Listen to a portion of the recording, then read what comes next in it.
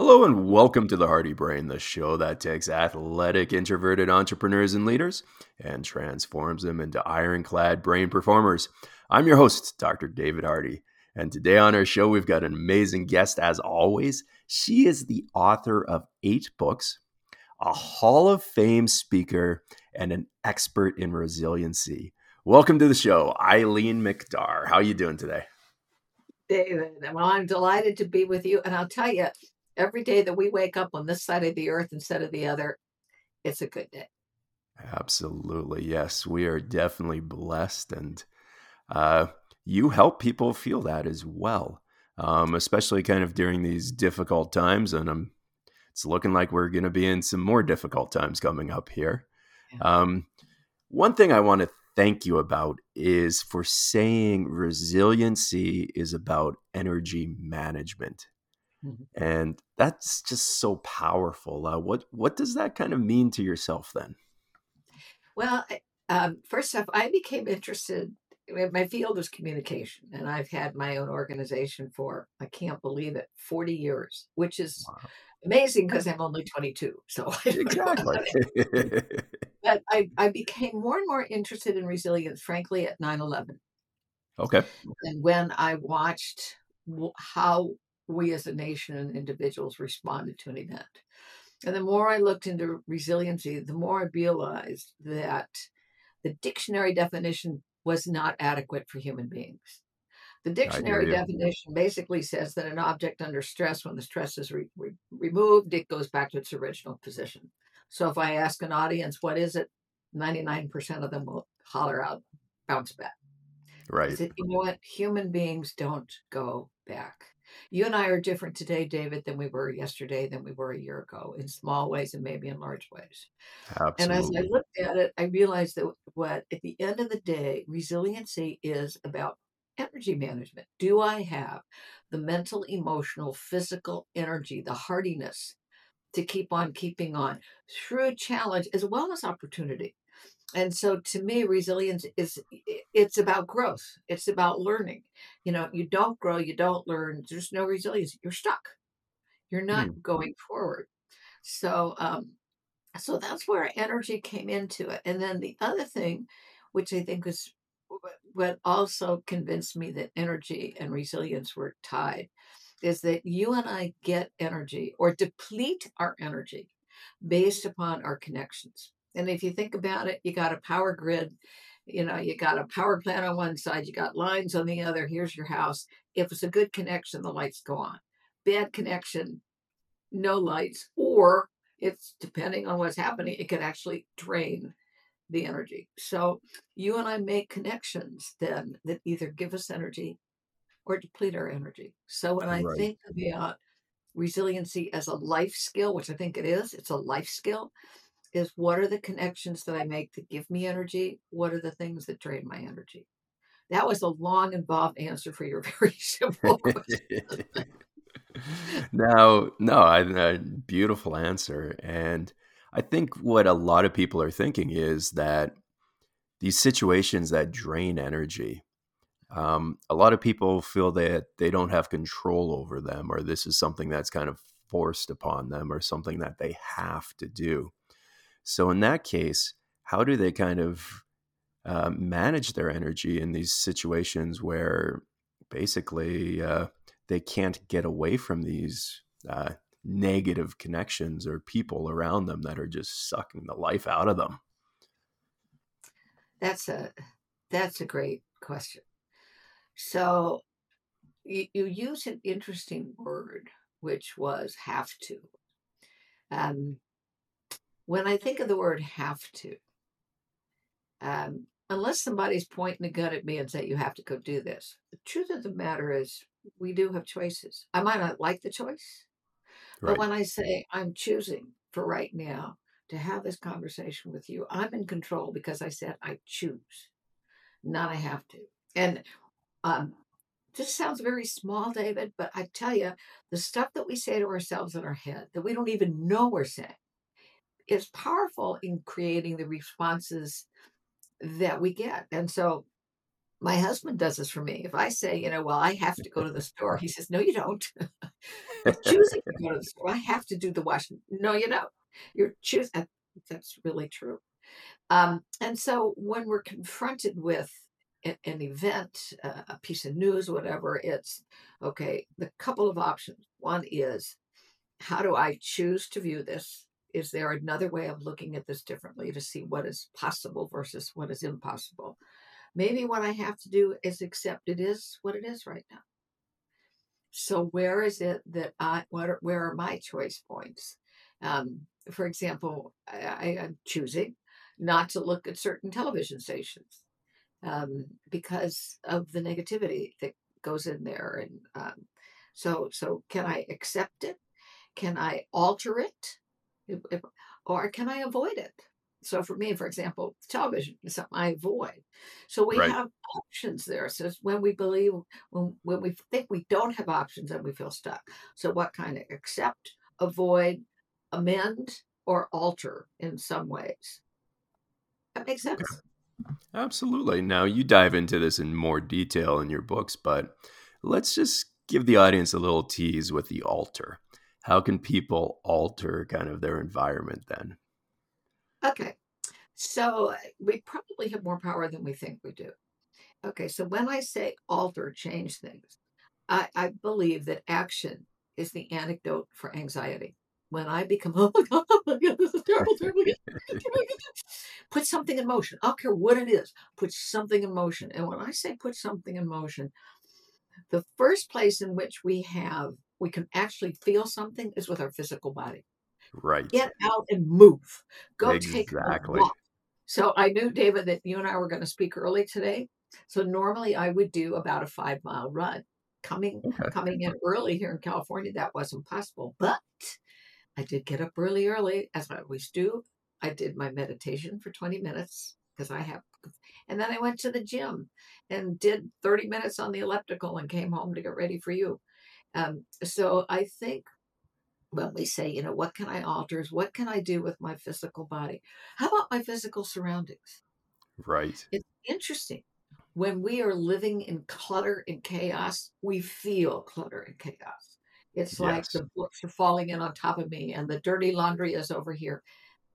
Begin to create some type of order and structure, even if you have to put it in a box and put it away so you don't look at it, but to begin to feel that sense of order. It's a way of how do I control my physical world, which is my body, my physical surroundings. And then we move forward from there.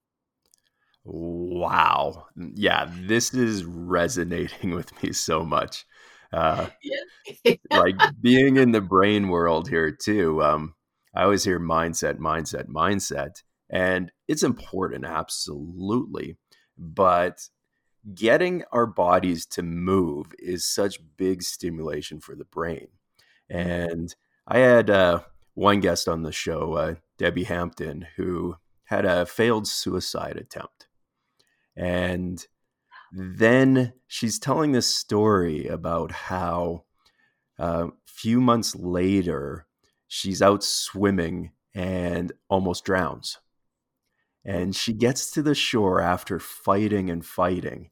And then it hits her later on that, wow, I tried to kill myself and now I was fighting for my life. Hmm. And I think the big difference between the two of those struggles is that she was able to fight, move, and was involved in it versus feeling stuck, shut down, and locked up.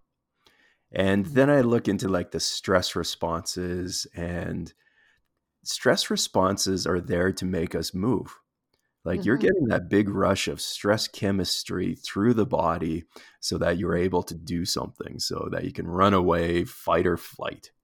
And if we don't use up those stress chemicals, they have very powerful bad effects on the human body and on our mind and make us feel worse. So the Hmm. mere fact that you're going into, yeah, we need to move, we need to change our environment so that that stimulus is not wearing us down is just resonates with me big time. So what are some of more kind of things that you do to keep your sanity with such a busy schedule and high pressure speaking situations that you do, and then being able Well, to sit down and actually write about it? well, first off, I write for me. I don't write for my reader. I Okay. write to learn. And it's when I write, my thinking becomes clearer. Oh, So, wow. one of the things I do is I do keep a journal. So, for example, I did this first thing this morning. I I write, well, at the end of the day, what are the little things that I did? How much did I exercise? I have a Fitbit, which just happens to be my instrument of choice. What did I do, and how long did I sleep? And the Fitbit also gives me a score that says how well did you do. So by just even writing those things down, I go, okay, there's my some of my points of control. Another thing that I think, and this is like within the last 3 years, I've been very actively doing this. Again, to develop this resilience muscle, because I think it is like a muscle. And like you go to a gym, you don't pick up a 500-pound weight. You start with Right. 5 pounds. Um, is to challenge myself to do something I have never done every month. It could be before the COVID hit, with, okay, I've never taken a Pilates class. Okay, I'll go take a Pilates class. Oh, I've never talked to this person over here. I'm going to go talk to them. I haven't done that. Oh, I've never eaten, I don't know, oysters. Okay, I'll try an oyster. And I write those down every month. What did I do that I've never done before? And what's interesting is you realize how powerful we can be when we put ourselves in different situations. Right. Now, I'm not going to go jump off the Eiffel Tower. I'm not going to go bungee jumping. I've never done that. I don't think I want to do that. But but so that's one of the things that I have worked on. The other thing to build this resilience muscle, and it's just recently that I've realized the power of this. Are you ready to take your brain health to a brand new, higher level than ever before? Then please check out thehardybrain.ca and inquire about our virtual brain health intensive programs. And it's just recently that I've realized the power of this is to practice kindness. Right. Kindness. Um, and we forget about this. We get so busy and all the pressure. I got to do this. Well, Eileen, what are you going to do that's kind today? And it's not that suddenly something happened. I go, I need to respond. I'll give you an example. Yesterday, I went to Costco with a new prescription for my glasses. Okay. And I could tell that the woman behind the counter was not having a good day. She was really stressed. She wasn't smiling. And so when my number came up, I just said, could I get you a cup of coffee or a Coke or something? She looked at me, David, she almost started crying.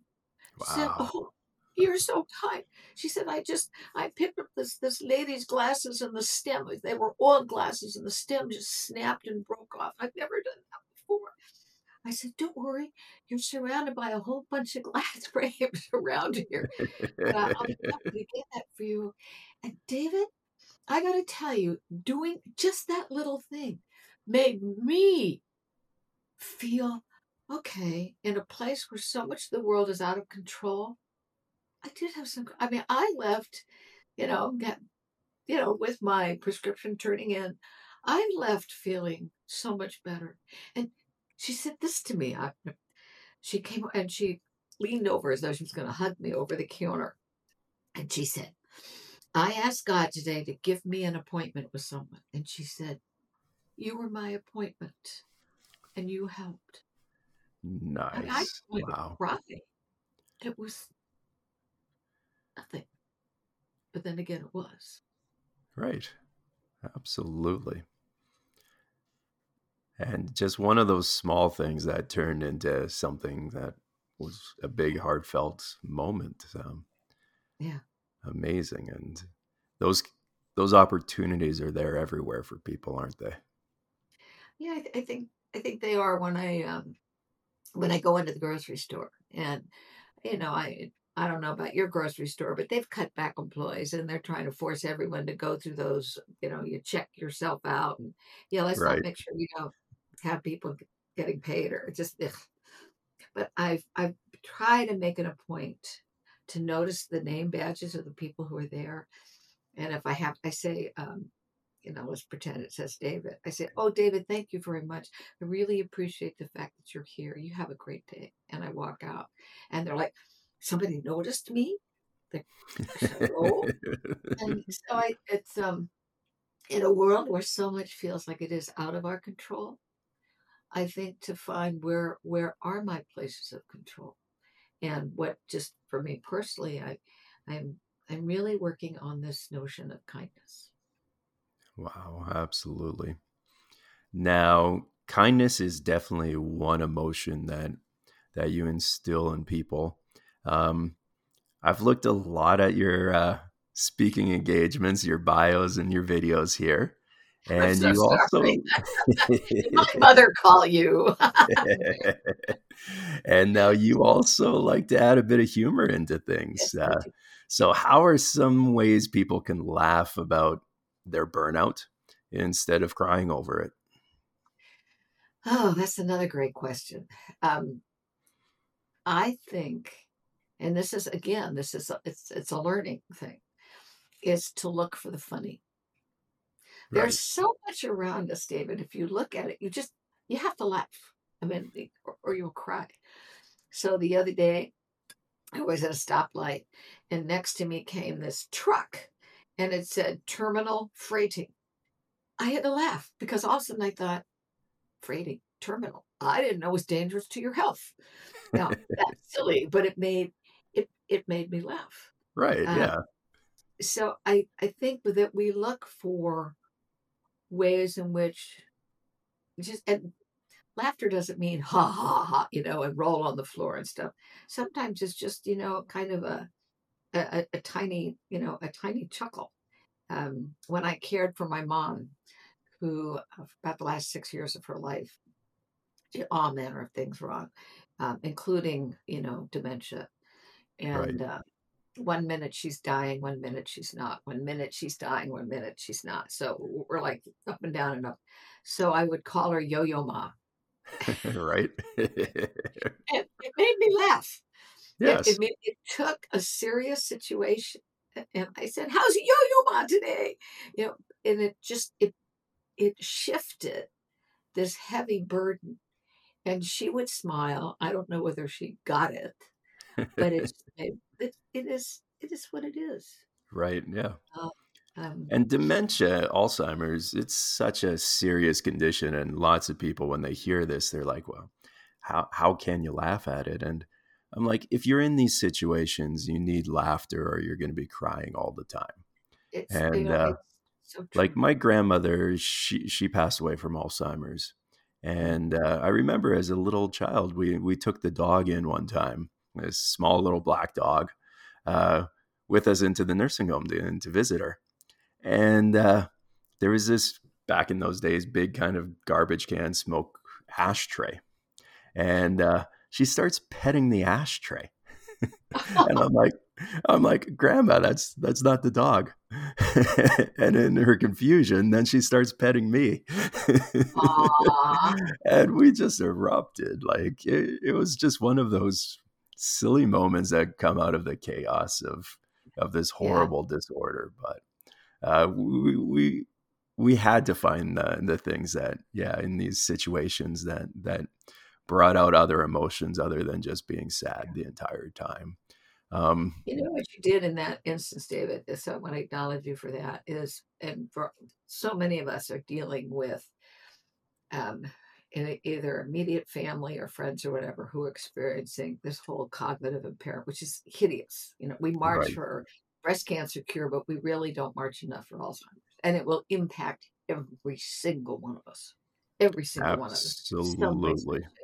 it does. But what you And did is you accepted your grandma where she was. Right. And you laughed when Absolutely. she petted the ashtray. You laughed when she petted your head. You go, oh, grandma, that felt really good. Thank you. I'm going to wag my tail just because you're doing this. You, and I think to live wherever they are, don't say that's wrong. That's not right. You can't do that. Mother would say things like, well, where's my cart? I need my cart. I've got to go. I've got to go feed Nana. Her mom, we called Nana. I said, oh, Mom, you are so kind. My car broke down and you let me use yours. Thank you. Thank you so much. Now, would you like coffee or tea? And you live where they are and then you move on and it's fine. Quick shift. Yeah. Absolutely. Now, can you do this with your significant other too, your husband or wife? He's got all of his faculties right now, but we've been married 43 years, second marriage for both of us. And we laugh all the time. Right. We just laugh all the time. We give each other silly names. We are constantly saying thank you and please. Thank you, Bill, for doing this. Would you please do this? And when we got married May 18th, 1980, which was literally the day that Mount St. Helens erupted. Oh, wow. You're not That's quite the responsible. explosion. Yeah. But I want you to know every 18th of every month for 43 years, we have celebrated our monthorary. Wow. And when you talk about, burnout and it's to find something that you can celebrate. Initially it was, go to dinner or have a nice bottle of wine or something like that. Now, as we've gotten older, it's number one, who can remember first that it's the 18th of the month? And jump on them and say, happy anniversary. But I think finding something that you can celebrate on a regular basis is really another resiliency skill. Absolutely amazing. Wow. Now, I remember you saying the quote, though, here from your husband, and this is kind of the playfulness between the two of you, I imagine, is that your husband sometimes tells you to go read your own books. It's true.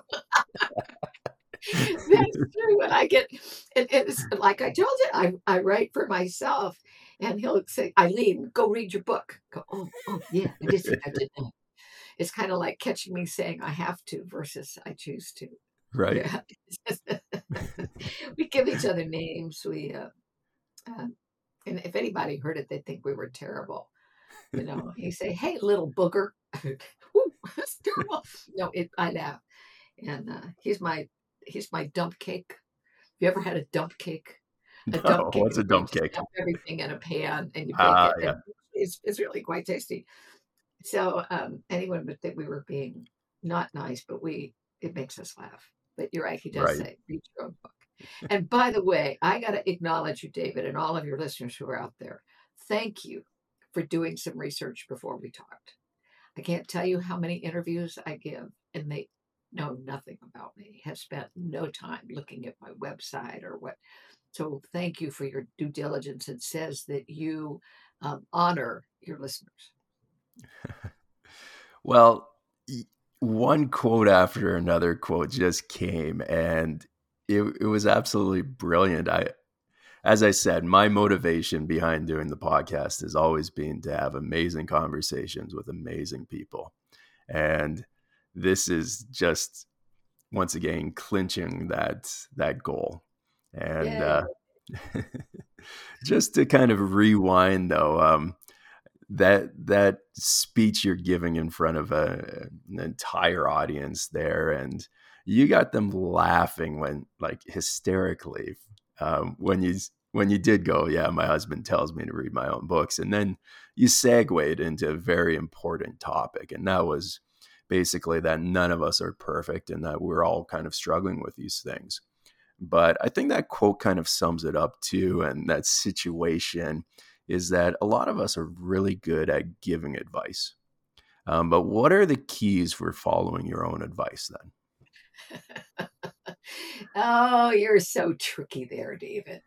Um, well, I think it is you have an accountability partner, Ah, and okay. Bill is my accountability partner. When he says, Eileen, you don't have to, you're choosing to. He does do that. And following my own advice, actually, when I journal, I write things that I did well, and I also write things I did not do well. What are my lessons? The older I get, the more I know I don't know. Right. So to be accountable is to say, what is it I learned today? That I need to know.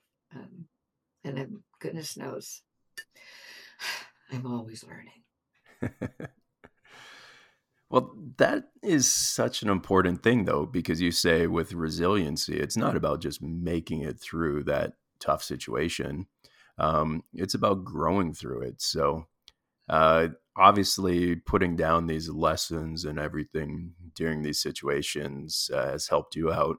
What are a few other techniques people can use then to uh, The grow through it technique. versus just trying to bounce back or make it Um, through? okay, so first off, I'm going to push back on you. We're not going to bounce back. We're going to grow through. We got to change our Exactly. language. So we're not going back. No back. There's no such thing as going back. I think one of the techniques is to really say, what did I do that was right? And there are some things that are right in it. I didn't get it perfect. Biblically saying God created the world and said it's good, did not say it's perfect, said it's good, it's good. Um, and uh, in the Jewish tradition, Tikkun Olam, yeah, I hope I'm saying it correctly, which basically is our responsibility that the world has got these little open places that need to be healed. Right. So what is it that I can do to heal those, in small ways, in small ways. I'm not going to get a Nobel. I wish all my books sold millions of copies, and they don't. Um, but if it helps one person, that feeds my heart.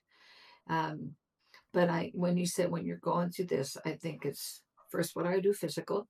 So that's my body, my physical surroundings. Emotional, who feeds my heart?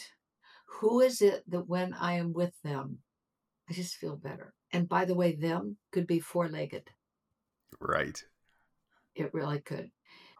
That's if there is one positive. Actually, I think there's a number of what we've learned from COVID. But when I would go on my run, every dog leash is at least 6 feet long. So I got to meet more dogs and pet more dogs. I don't have a dog. I like dogs. And then I'd ask the person who's 6 feet away, "What's your name?" So I made friends with four-legged and two-legged that David, I never would have done. I never would have done that. Except now we were in this constrained environment. So who feeds your heart? Who feeds your heart? Um, so I've got my physical, my emotional, my mental. What do I learn? What is it that I learned today? Um, Material. That's another part. What is it? We can freak out about, oh my God, oh my God, oh my God. I have no money. I'm going to be a bag lady, all this other stuff.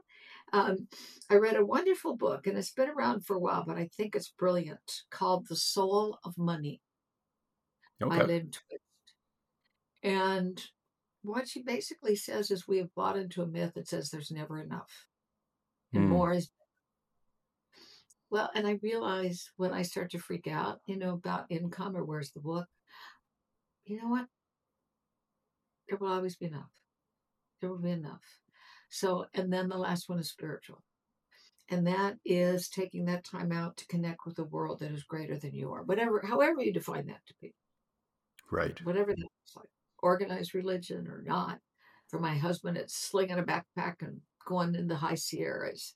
But it is taking time to realize that we are part of a larger world. Um, so I hope that answers your question. It perfectly does. Absolutely. Now, to protect this, though, You have to set up a lot of boundaries. uh, how do you set boundaries then to protect this this amazing world that you want to create for yourself? Yeah, yeah. Boundary setting, I think, is I call it developing horse sense. Horse sense is the ability to say nay or whoa. And I think, particularly for burnout, we and women do this more so than men. I think we're like those little bobbleheads. Go yes, yes, yes, yes, yes, yes, yes, yes, yes, yes, yes, Very and much so. Sometimes, yes, yeah. we learn to say no, or if not, not no, not now. And that's depending on our history, how we were raised. For some of us, that's really hard to do. But boundary setting is important to develop and maintain my own energy. So if I have a difficult person in my life, of which there have been quite a number, I don't ignore them, but I limit my time with them Wow. because they're energy drainers. So, how does your husband help support you in setting up boundaries then? Well, If I we guess go it's going back to to make that every description of the husband listening to bobblehead. this really mad, really mad. He is, number one, he is my biggest supporter. Right. But um, he takes up, talk about boundaries. He takes over a lot of the housekeeping that traditionally falls to the wife. He does the wash. He does the yard outside. I do the planting, but he does the wash and he cooks dinner. That sounds crazy, but by creating it allows me to create a boundary. I don't have to go do the wash because he's doing it. I don't have to worry about dinner because he's doing it. So he actually helps me create some boundaries so I can finish what is the work I need to do here at my desk or the phone call, the interview with you. Um, so he's really good about that. Then he will also make an observation that I think you need to go to bed now. It's time. Okay, you're right. I don't think you should eat that piece of bacon. Oh, you're right. I've got to eat it anyway. No. Right. It's bacon. We had that for breakfast, my avocado toast and piece of bacon. Oh, Yeah. delicious. Yeah. Absolutely. Wow. Now you just keep giving and giving, and there's a couple causes that you're passionate about: Save the Children and United World College Costa Rica. Yeah, Tell us let a me little tell more you. about these. Let me do that. Save the Children, first off, is an incredible organization. It's been around for decades. And I have both had saved a child that I have helped fund. And community, I can choose. I can say I want it in the Southern United States. Um, and so they do amazing work. And what they do is they work on the community in which the child lives. United World College it's over 50 years old. It's an educational philosophy that was founded by um, a World War II general, NATO general, and a Scottish educator. And the whole notion is, what can we do so we never have a World War III? And the Hmm. concept is, could we get young people in what you and I in the States would say junior, senior high school level to live in community for the last 2 years, and so that they learn from each other. So actually to create on a campus a global community. So United World College Costa Rica, there are 18 campuses right now around the world. We have one in the United States outside of Santa Fe, New Mexico. I'm involved in UWC Costa Rica because my sister is chair of the board for that. Uh, they do incredible work. And when these students come from all over the world, and they have to be accepted. In many cases, it's always fundraising because it's very expensive to have someone live on campus for 2 years. I mean, they go Right. home over the summer, but the philosophy of all of that is how do we learn from each other? What is our social responsibility? What is our environmental responsibility? And when these students graduate, they graduate with um, an international baccalaureate degree, which I don't know about you, but when I got out of high school, it was the high school degree. It is Right. not as difficult as an IB, an international baccalaureate. And many of them then go on to a four-year university. Um, and in often cases, there's amazing people who help fund that. Or they go back to their respective countries, determined to make some kind of a difference. And so Susan has said, I've never worked so hard for no money in my life. Right. Yeah, all of this is volunteer. When she goes to Costa Rica in May, it's all on her dime. And she said, but these students, these faculty, these incredible staff give me hope. And I think it's in how do we create hope merchants? I can't change the world, but could I, in fact, influence some 200 students in their relationships with each other? Wow. Absolutely. That is an amazing, amazing cause. And what you're doing with your speaking and with your writing really touches a lot of people and gives them hope as well. So, how do they find out more about yourself, your books, such as Burnout to Breakthrough? And how do they find you? Thank you for asking that. First off, I'm assuming you got my name up here. I think I see it. If they can spell my name, they can find me. To my knowledge, I am the only Eileen Mcdargh left on the planet. Once my grandmother died, I don't know that there's another Eileen with the Irish spelling, Mcdargh. So you can Google me. You can go to my website, www.eileenmcdargh.com or theresiliency.group.com. They'll take it to both the same place. You can find my books on Amazon. You can find them on my website. They're pretty much all over the place. And feel free to email me, Eileen at eileenmcdargh.com. Say, I listen to Dr. David and whatever. I do. I respond. You can Nice. sign up for my e-zine. I do we're limiting it now because it's just too difficult to keep up. Again, boundary setting. I do 2 blogs a month and a monthly e-zine. So in Wow. many ways you can find me. Absolutely. And you just keep giving. It's absolutely amazing. And the work you're doing and the people that you're reaching and helping. So definitely reach out to Eileen Mcdargh, Irish spelling, and find out more. And for everybody, stay tuned to the next episode of The Hardy Brain, the show that takes athletic, introverted entrepreneurs and leaders and transforms them into ironclad brain performers. Take care.